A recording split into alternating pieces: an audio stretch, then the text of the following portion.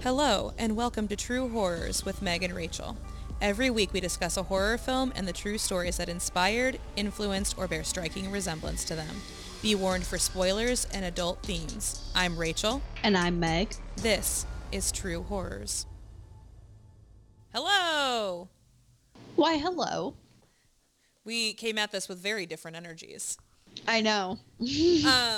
Maybe it reflects the way we feel about this movie because I was very excited to inflict the boy upon you. How do you feel?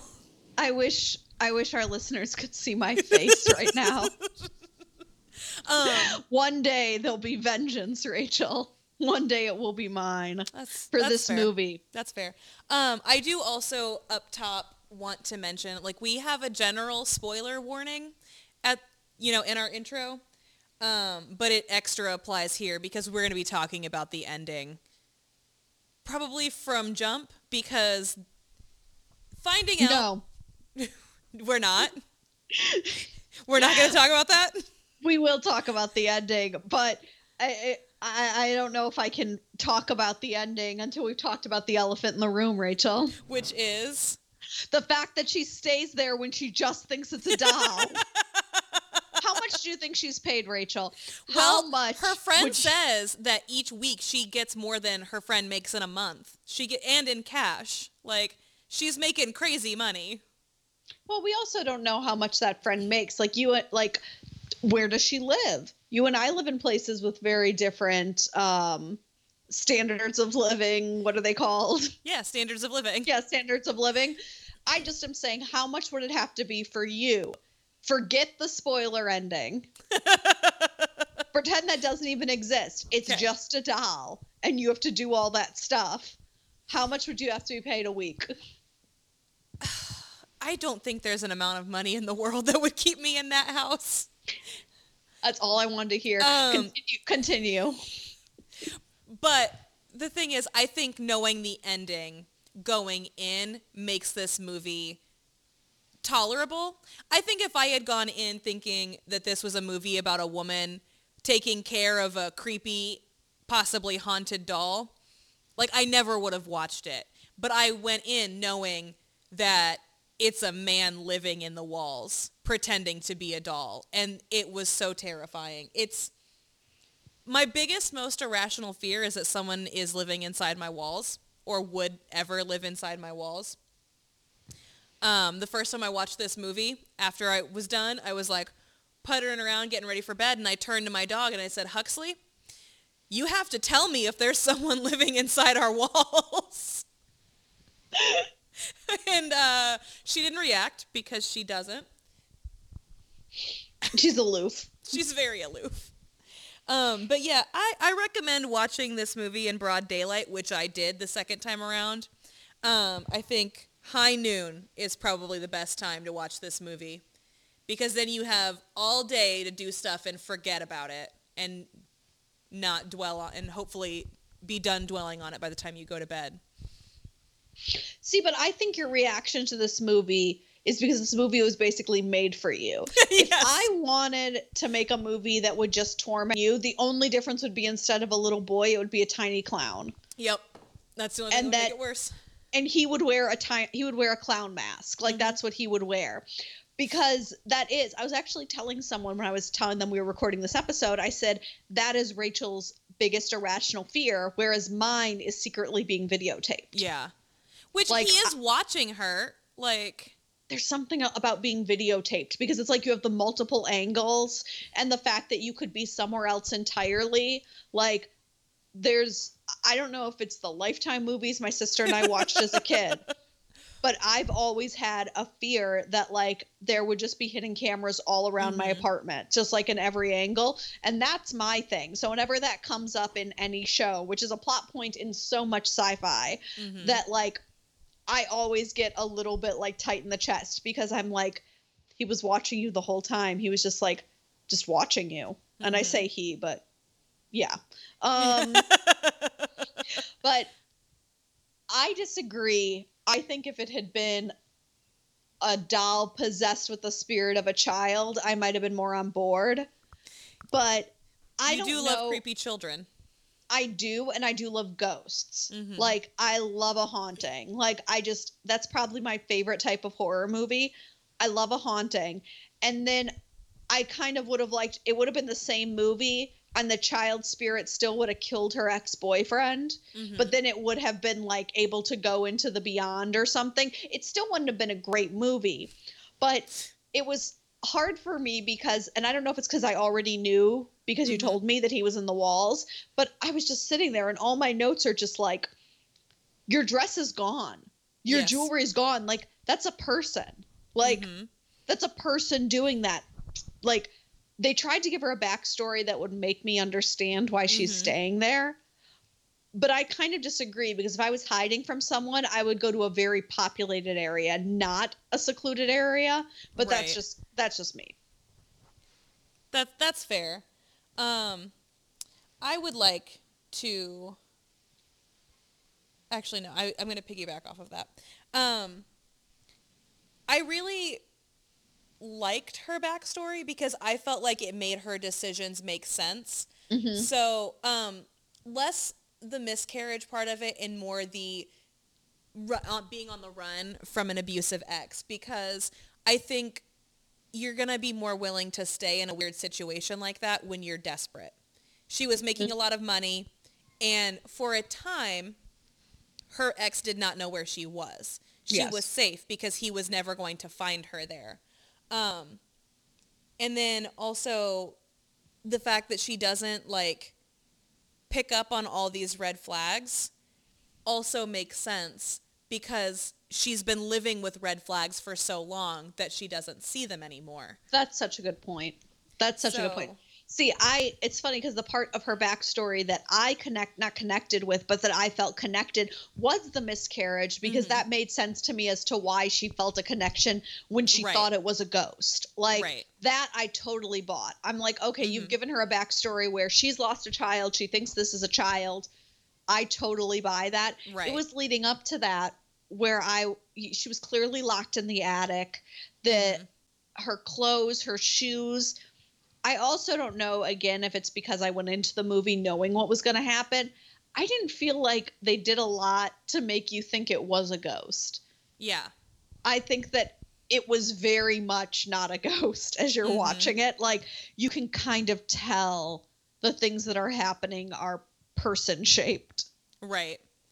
And I feel like that's probably, again, that's what made it so terrifying for me, is like knowing it was a person and someone who was like really controlling. Like, he locked her in the attic so that she couldn't go on a date. Like, that's terrifying. Also, side note, in movies, people's towels stay on with no effort whatsoever. I just want to, like, she was in that towel overnight and never once had to touch it. In contrast, I took a shower right before we started recording. I had to adjust that towel 4 times in like 10 minutes.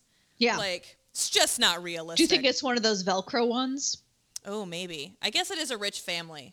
Yeah. So they can Like, probably maybe afford. that sweet, sweet Velcro towel. No, he is controlling, like, that list, which I know we're jumping around, but I want to talk about the parents. Yes. I have a list of red flags. I wonder how many of them you're going to highlight when you talk about the parents. Okay. Go. So I don't even know where I want to start. The first thing I just want to start with is when the father says to her, "You're probably wondering how this started. It started very little, then all at once." And I'm like, that's not enough information. How? No, that's maybe no information, actually. But even knowing what he's truly talking about, I'm like, no. How did that start? Because I understand that your son killed someone, so you faked his death. But where did the doll come from? Yes. Why did that become a thing? Why didn't you just never let anyone come in your house and he just lived there? Like, how do you... Because that's basically the setup they have anyway. And even when someone did come by, they could just hide him in the attic. Or in one of the rooms, because the only person who comes is the guy who drops off groceries. Exactly. So there's that's why I think the idea of saying that this happened all at once, I'm like, and like little by little, I'm like, I'm gonna need more explanation than that.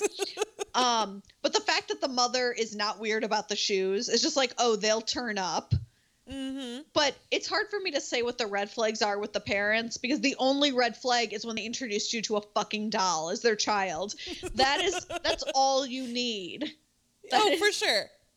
But the son being the doll aside, there are so many other red flags. Do it for me. So the fact that when she arrives, the family's not home. She shows up to an empty house. That's weird. Mm-hmm. That's weird as hell. I also, the fact that they make her wear shoes in the house. Who wears shoes in the house? Mm-hmm. That's weird. I mean, that's not a real red flag. That's just a personal pet peeve of mine. But yeah, her shoes get stolen. Like, and most of these red flags are just things that happen like in the first 24 hours that she's there. Like, obviously, as bigger and bigger things happen, she starts to realize there's something going on. The parents call each other daddy and mommy. Yeah, that's a red flag. That's weird. The fact that they can't keep nannies, which once she finds out the son is a doll, it makes sense they can't keep nannies. But they tell her that ahead of time. Like, you got to be worried. Like, when you show up to be a nanny and they're like, oh, our son just chases nannies away. I'm like, is it because he's Damien from The Omen? Like, why can't you hold on to nannies? There's something wrong with that kid. They have no neighbors. The windows are painted shut. They have no Wi-Fi, no cell service. And the parents immediately leave. Yeah. She shows up, and the next morning they're like, all right, we're leaving. And they are real weird about it when they leave. And the mother hugs her and apologizes. Yes. Like, that was the ultimate moment where I was like, you leave when that happens. When she said, I'm so sorry, I was just like, that is chilling. Like, anytime anyone's about to leave you in a situation and they leave on an apology, something bad either just happened or is about to happen. Yes. Also, the dad says, it's so long since we've been anywhere. And need I remind you, they were not there when she arrived at the house. They went somewhere yesterday.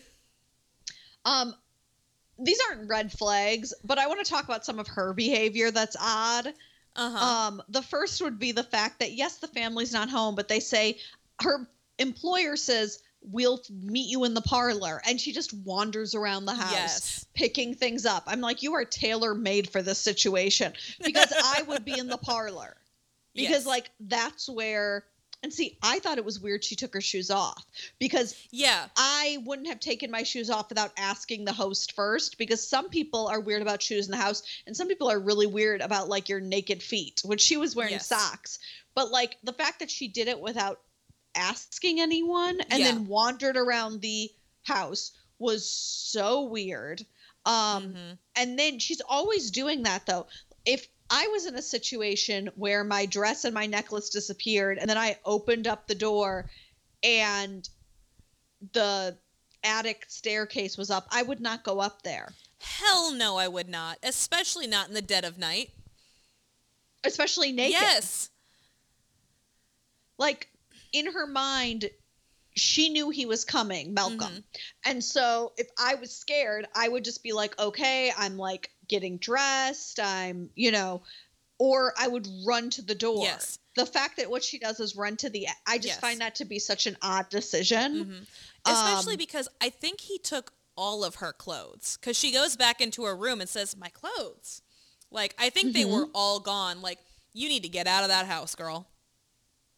Because he took the dress, but in case I guess that wasn't enough, because he does eventually bring all her clothes back except the dress, because he has to put it on that terrifying mannequin. Well, I think he takes all of her clothes so that she can't leave. She can't get dressed. Yeah, that's what I was... Okay, you cut out. I should have made you repeat it. Oh, no problem. But... Also, that house is my dream house, minus the man in the walls. It is really great. Do you think if I bought it after this all happened that, I could evict him or something? Do you think he owns the house now? That's a good question. Not to jump fully to the end, but it was one of those endings that's meant to freak you out. But I was like, aren't they just going to call the cops? Right? Like, this is a dead like, aren't they just going to call the cops and tell them what has happened? I guess not. Because there is a sequel coming out, so... No. Yeah, there's a sequel. Okay, how's he going to do this without his parents there to find him a nanny? I don't know, because I've definitely I should have reread it so that I could talk about it, but I don't know what the premise of the sequel is. I hope the premise is that house was resold and he still lives in the walls. I think that's actually what it is, now that you say that. Right. I think that's what it's going to be. Because the unbelievable jumps in logic it would take. So it's like the police came, they figured out what happened, figured out he lived in the walls, but just didn't check all the walls. Like, I love that. I absolutely love that. There are also holes in the walls. He busted through so many walls. Yes. Like, there are at least 3 holes in the walls. I have a couple of other counts for you. I have a surprise, it's a dream count, which is 2. Oh my God, yes. And then I have a Brahms lullaby count, which is 5. Did I miss any? No. This only happens once, but I think once is enough, where Malcolm reads her gum. I was like, oh God, are you supposed to be the love interest? Yeah. I mean, the thing is, it's got to be like a purely American thing because we're just so enamored with British accents. It's like you can do the dumbest things and people are still going to find you charming because you have that accent. Like, don't worry about it. The accent will do all the work for you. I was kind of hoping when she walked up to that portrait that at some point we would see human eyes in the eyes of the portrait a la Scooby-Doo, but it didn't happen. Speaking of that portrait, that child very clearly has blonde hair. The doll has black hair. And then later pictures show him with black hair, which is not to say that you can't be born with blonde hair and have it darken because that does happen. I just think it's a really weird choice when you're making a movie to cast a blonde child and then a child with black hair and then an adult man with black hair. Maybe that portrait was just something the director already had lying around. And so it's a portrait of his family. Was it entirely necessary to show the taxi driver checking her out? I don't even remember that, but that was one of the first things we see is he's trying to look in his rearview mirror down her shirt while she's sleeping. Gross. And I was like, why is that shot necessary? We barely see this character. And it's like, are you trying to make sure we as an audience know she's attractive? Thank God you told me. I never would have figured it out. Yeah, I thought that was such an odd thing because it was like our first introduction to our heroine, too. And I was like, super weird. I just have a bunch of times where I wrote down, I wonder how much they would have to pay me. How much do you think? How much would they have to pay you? Okay, it's just a doll. No person lives in the walls. Just me alone, no Wi-Fi with this doll. At least $5,000 a week. That seems fair. I would just be so bored. Well, it's because one of his rules is no guest. If you do think about the fact that they're just crazy and there isn't a person that's going to punish you, I would just invite you. Right, that's fair. But then we would be bored. What would we do without Wi-Fi, Meg? I don't know. Do you think we could bring a hotspot? There's no cell service either. Right. Dial-up? Old school? Hell no. I lived that for most of my life. I'm not doing it again. I just feel like we're kind of getting into Shining territory. But we do. She is able to call on that line. Also, I have to wonder if the parents in my scenario are coming back. I have to wonder in my own scenario what would be happening. Wouldn't it just be weird if it just was a doll and the parents just never came back for the doll? Like, the entire movie's the same, except it is just a doll. I don't know. You know how I feel about dolls, though. You know how I feel about things that look human but aren't. Also, why? I understand that she was still in contact with her best friend, even though she was hiding out. But why did a 10-year-old have her new address? Oh my God. What a bad choice. Because, I like, thought until that, yeah. I can't be mad at the 10-year-old for giving up her address. Like, he was obviously terrified. That's fair. But, like, he shouldn't have had that information to begin with. Which it seems like just a plot device of exactly what you're saying, that they didn't want you to be mad at the friend. Mm-hmm. And so they were like, oh, her kid does it. And I just thought to myself, why would he have access to that? That's Mm-hmm. such an odd thing. The reason she's in hiding is because of her extremely abusive boyfriend. And you expect a 10-year-old Right. not to give up. Like, why would you put them in that position? It was such an odd choice, also considering the fact that he could have had friends in the police or friends Right. in the whatever who were able to see she flew to England. And then, Right. like there were ways to do it that didn't involve this 10-year-old Mhm. being forced to like stand tall. One thing that I will say, like, I don't really know how I feel about this movie.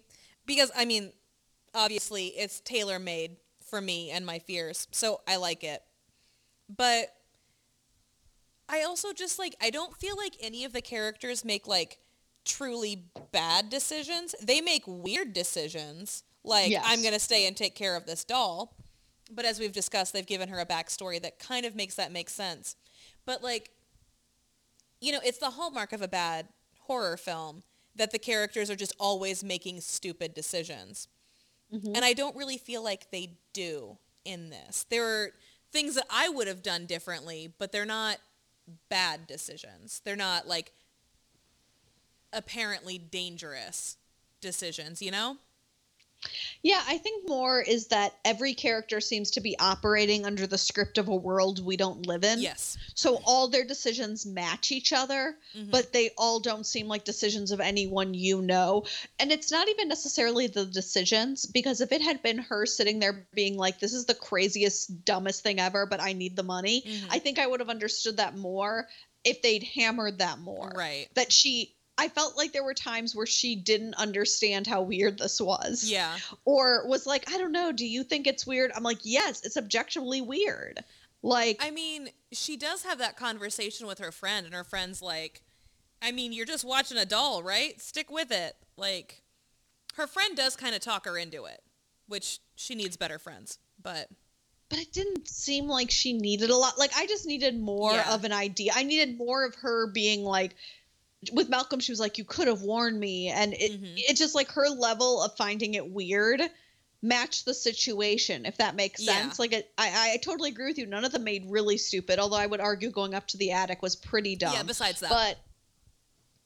But other, without even clothes on, Mhm. which I just can't get over, because like there's so many times in horror or in other movies where people are doing stuff in just a towel, and it's a very odd way to get around. Yeah. Like, at least pick up a robe. Yeah.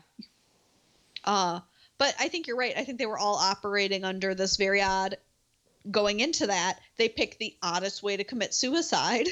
Yes. The Like- thing is, keep going, sorry. No, I was just going to say, I understand that they were committing suicide. I understand that decision. There are just so many different ways. They could have driven their car Mhm. off a cliff. They could, I'm not going to keep naming ways to kill yourself, but the point is, they filled their pockets with rocks and walked into the water. That is the weirdest way. That is so Shakespearean. Mhm. The thing is, actually, in the Odyssey, that's what Odysseus's mother does. When he has, you know, he's been gone for like 15 years, she walks into the ocean. Like, and that's the only, and also there's a really great, well, great, in quotation marks, adaptation of that, where as she's walking into the ocean, Odysseus's wife is just screaming behind her. That's burned into my brain. And that's the only thing I can think of when I see someone walking. That's also what happens in The Awakening. She just swims out to sea. Mhm. Like, I think they really think they're being poetic because it's like a really poetic way to die in literature. But like, no. It's not a visual medium, because you're just watching it and you're like, Yeah. that's an odd. Those are also some big stones. Very big. I almost feel like they didn't have the budget for anything else. Like, it seems like a budgetary decision where it's like, well, it doesn't cost a lot to have someone walk into the ocean. It would cost nothing to have had them. Well, it wouldn't cost nothing, but it would cost next to nothing to have them writing that letter and then just a shot of their like legs lying in bed and a bottle of pills turned Yeah, over. that's true. Like just something that made it's almost like I wonder if they did it that way because they were hoping their bodies would never be recovered Yeah. and then it was like they just disappeared off the face of the earth. Which also makes me wonder if that's why they picked her. Because Right. in order for this scheme to work, you have to pick someone that people wouldn't notice. That's Right. also something I find comforting about this movie because I'm like, someone would have noticed if I moved. Like, her whole thing is secretive. So it makes sense that there's only one person who knows, supposedly, and their 10-year-old child. So if she stopped communicating, Right. also, I think the movie could have just gone a little bit further and been a possession movie because then it almost would have made sense when she starts like treating the doll like a person. Like then it's like, oh, she's becoming possessed, but they were in the walls, which is an entirely different type of horror. Much worse. That's all I have. Do you have anything else? No, you want to scale it? I would definitely survive this. So 10 is you're just lay down and die. 1, because I would see that doll and I would be like, excuse me. And I would get my stuff and I would leave. Yeah, 1-0 for me. Also because this doll doesn't have a high death count. No. Just males who are competition. Yeah. So, which, oh, sorry, I have to talk about that a little bit. Did he want her as a wife or a mother? Both. That's just a great note to end this on. Tell me a story, Rachie. All right, well, it's a bummer, so buckle up. I am going to talk about the Andrews family from Pepperell, Massachusetts. So, in 1986, Annie and Jessie are 2 teenage girls living with their father, who is a bus driver. And their mother had recently died, so they decide to conduct a seance to get in touch with her. Don't do it, kids. No, I was wondering, have we ever made a pact that we will never get involved in a seance for any reason? It's very on brand for us, but I'm not sure if we had, but let's make that pact right now. Right now, never gonna do it. I've honestly, like, I think I was at, like, Goodwill or somewhere once, and I saw a Ouija board, and I was like, this is bad. Like, you should just burn this. Like, I think we've discussed on this podcast that we're not really even sure if we believe in ghosts, but, like, you don't need to invite that. You don't need to invite that energy into your life. That's the official stance of this podcast. We're not sure, but do you really want to take the chance? Like, do you really want to tempt that? Be that person in the horror movie who ends up being thrown out a window by a ghost after being like, there's no such thing as ghosts. Don't do it. Don't do it. Bad idea. So, not too long after this, they start noticing weird things happening in the house. They hear knocking noises on the walls. Sometimes the doorbell rings and there's nobody there. Sometimes lights turn on and off. Sometimes things that start moving. They'll go back into a room and the thing that they left there is no longer there. Initially, they do think that they have made contact with their mother's ghost. Aww. Their father does not believe them. Because that's how this movie goes. When you have a haunting, there's always that one person who doesn't believe them. But also, he never hears it. He's a single father, and he's a bus driver, so he's working all the time.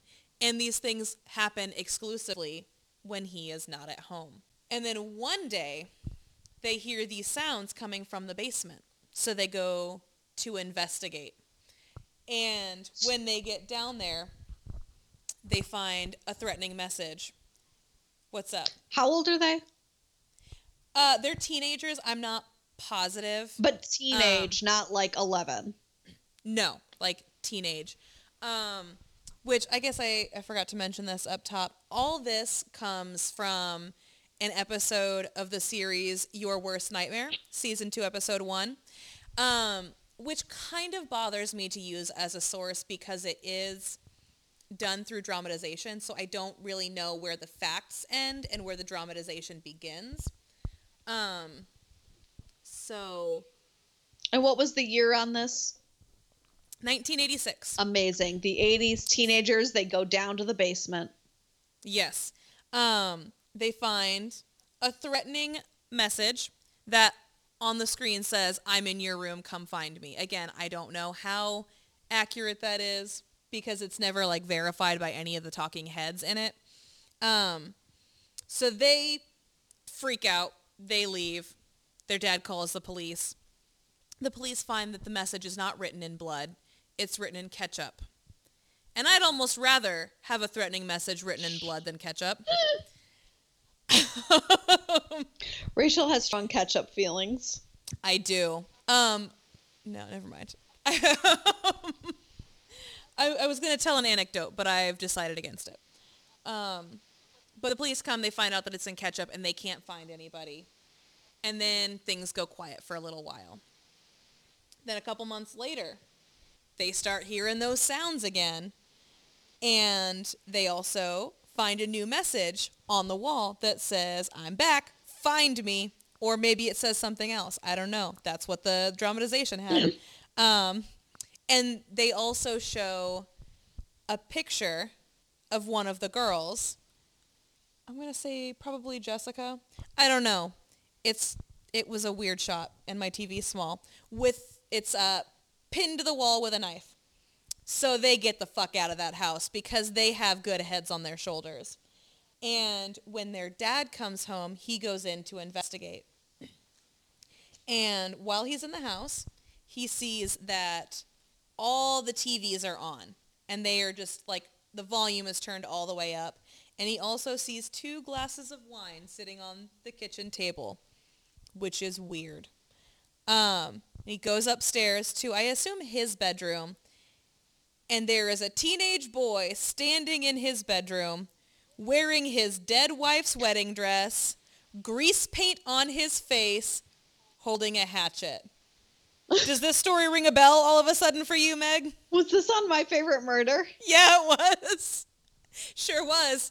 I remember the stories about people living in walls very explicitly. Guys, I just want to say I'm fairly nonverbal in my reactions. I always am, and I'm sorry you can't see my face. It's not the medium for it, but I've just basically been shaking my head no and just have my jaw literally dropped throughout all of this. Oh God. And again, this isn't even my fear, although I will say I think we all have a fear of a teenage boy with a with a hatchet. Hatchet. I was going to say hacksaw for some reason. Hatchet just in our rooms. Mm-hmm. Or just fears of teenage boys in general.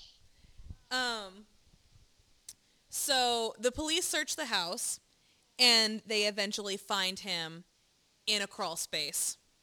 And they find like a crawl space and some other like holes in the walls, and they go down to the basement, and there's a hole behind the basement, and it looks with evidence that suggests he's been living there for a few months. So let's talk about this. Who is this person? This person is Daniel LaPlante, henceforth known as this motherfucker, potentially that motherfucker, as the situation calls for. He is 16 or 17. Again, one of the problems with using this source is that they do kind of change timelines and names a little bit to protect people's privacy, but can't find anything else. He lives in the next town over, and he had gotten Annie's number. I earlier said that the picture was probably Jessica. It was definitely Annie. He had gotten Annie's number from a friend, and he catfishes her. He says that, you know, he's the captain of the football team, yada, yada, yada. They go on a date. She finds out he's not who he says he is. and understandably does not go on a second date with him. Because why would you? So he gets arrested and he is charged with a number of things. I will list them for you. Armed assault in a dwelling, breaking and entering, malicious injury to a property, and burglary. He's initially sent to a state hospital, but then they send him to a juvenile detention center. And the Andrews family decides to leave town like rational people would do. Oh, yeah. Like, oh, God, I can't imagine staying in that house. I feel like they should also tear that house down. No one should ever live in that house again. Leave the house, leave the town, leave the state, just leave. They did leave the state. They moved to New Hampshire. What's up? So after she turned him down, he was just like, I'm going to live in your walls now. I guess. Gosh, this is why it's hard to turn men down. You just never know. You never know. And, like, how did he initially get in? How did he initially get that idea? Yeah, that too. I have many questions about how, like, I'm assuming the malicious injury to a property charge was because he put the hole in the wall in the basement. So, like, in the dramatization, they enter the basement from outside. Like, it's one of those where you go outside and go through a door down to the basement.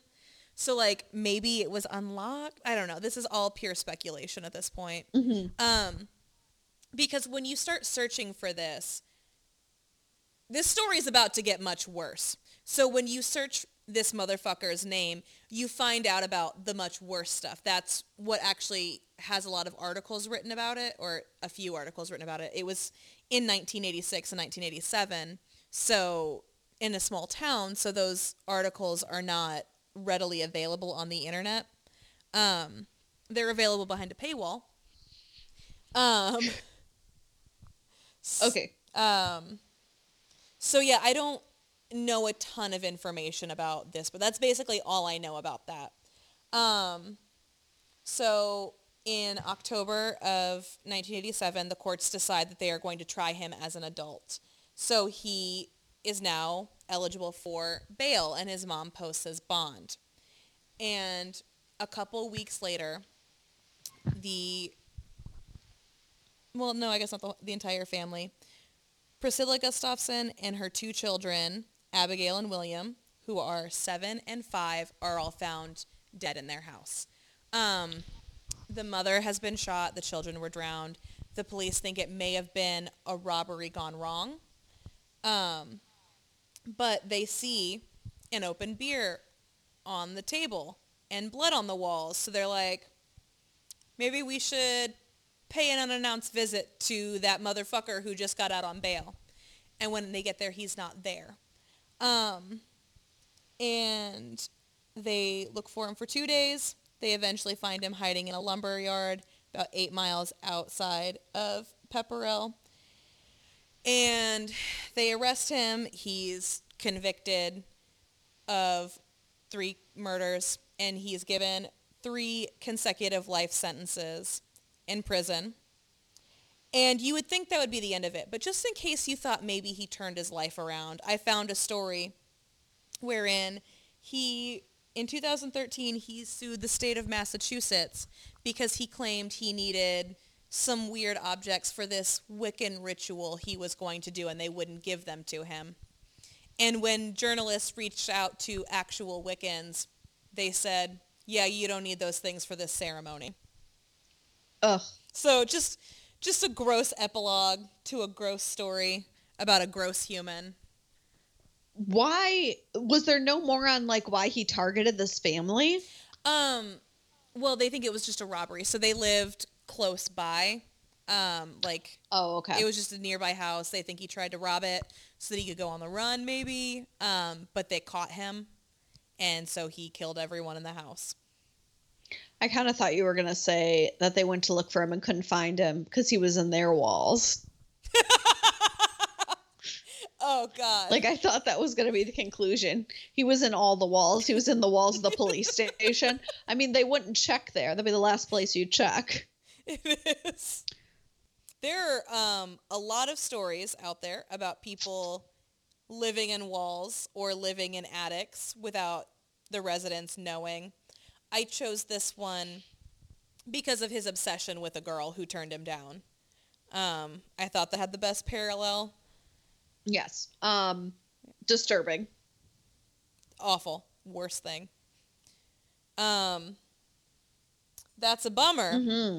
But, man, what's not a bummer? Corgis.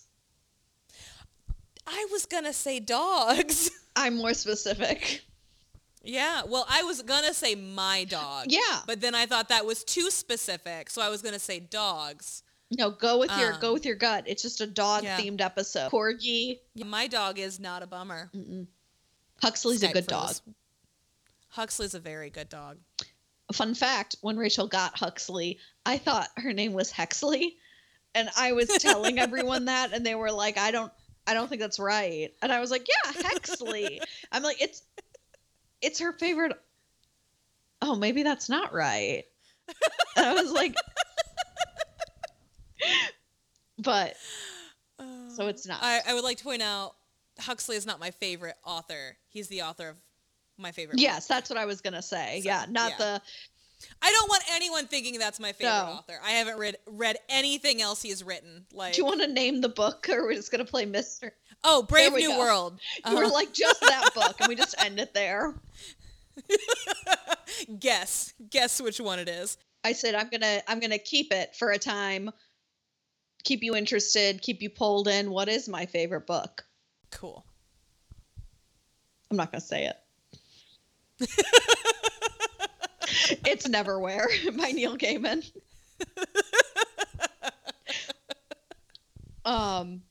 Okay, so next week, everyone, going back to those haunted roots, and we're gonna watch The Conjuring. Oh, fun. Yes, The Conjuring. Okay. Conjuring. Until next time.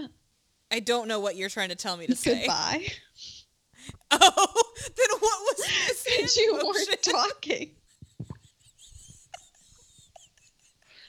Goodbye. Bye.